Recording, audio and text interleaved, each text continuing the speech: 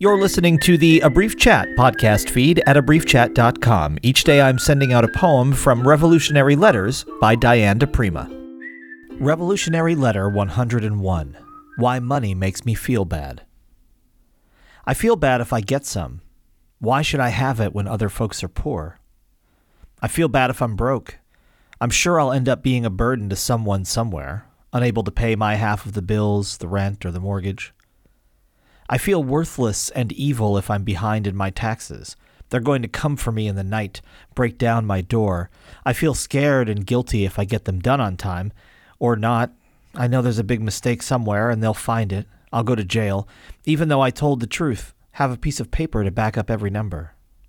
I feel sure my tax accountant will despise me when he sees how little I make, or how much I owe. He will think I am the lowest of the low, though I always pay him as soon as I get the bill. How handle this? How feel okay? Do I have to stop giving money to Truth Out and other left-wing, peace-mongering, animal-saving orgs? Giving so many gifts to the kids, the grandkids, the great-grands? Turns out I lost money last year. My partner's worried. I feel guilty because I lost money, and even more guilty because he said, "Oh dear," when I told him. I want to crawl under the rug. We don't have a rug. We're both allergic to them. I thought I'd be happy when all the taxes were finished before deadline, but no, I'm not. I'm more miserable than ever, even though I owe nothing, and nothing to show for it, unless you count this poem.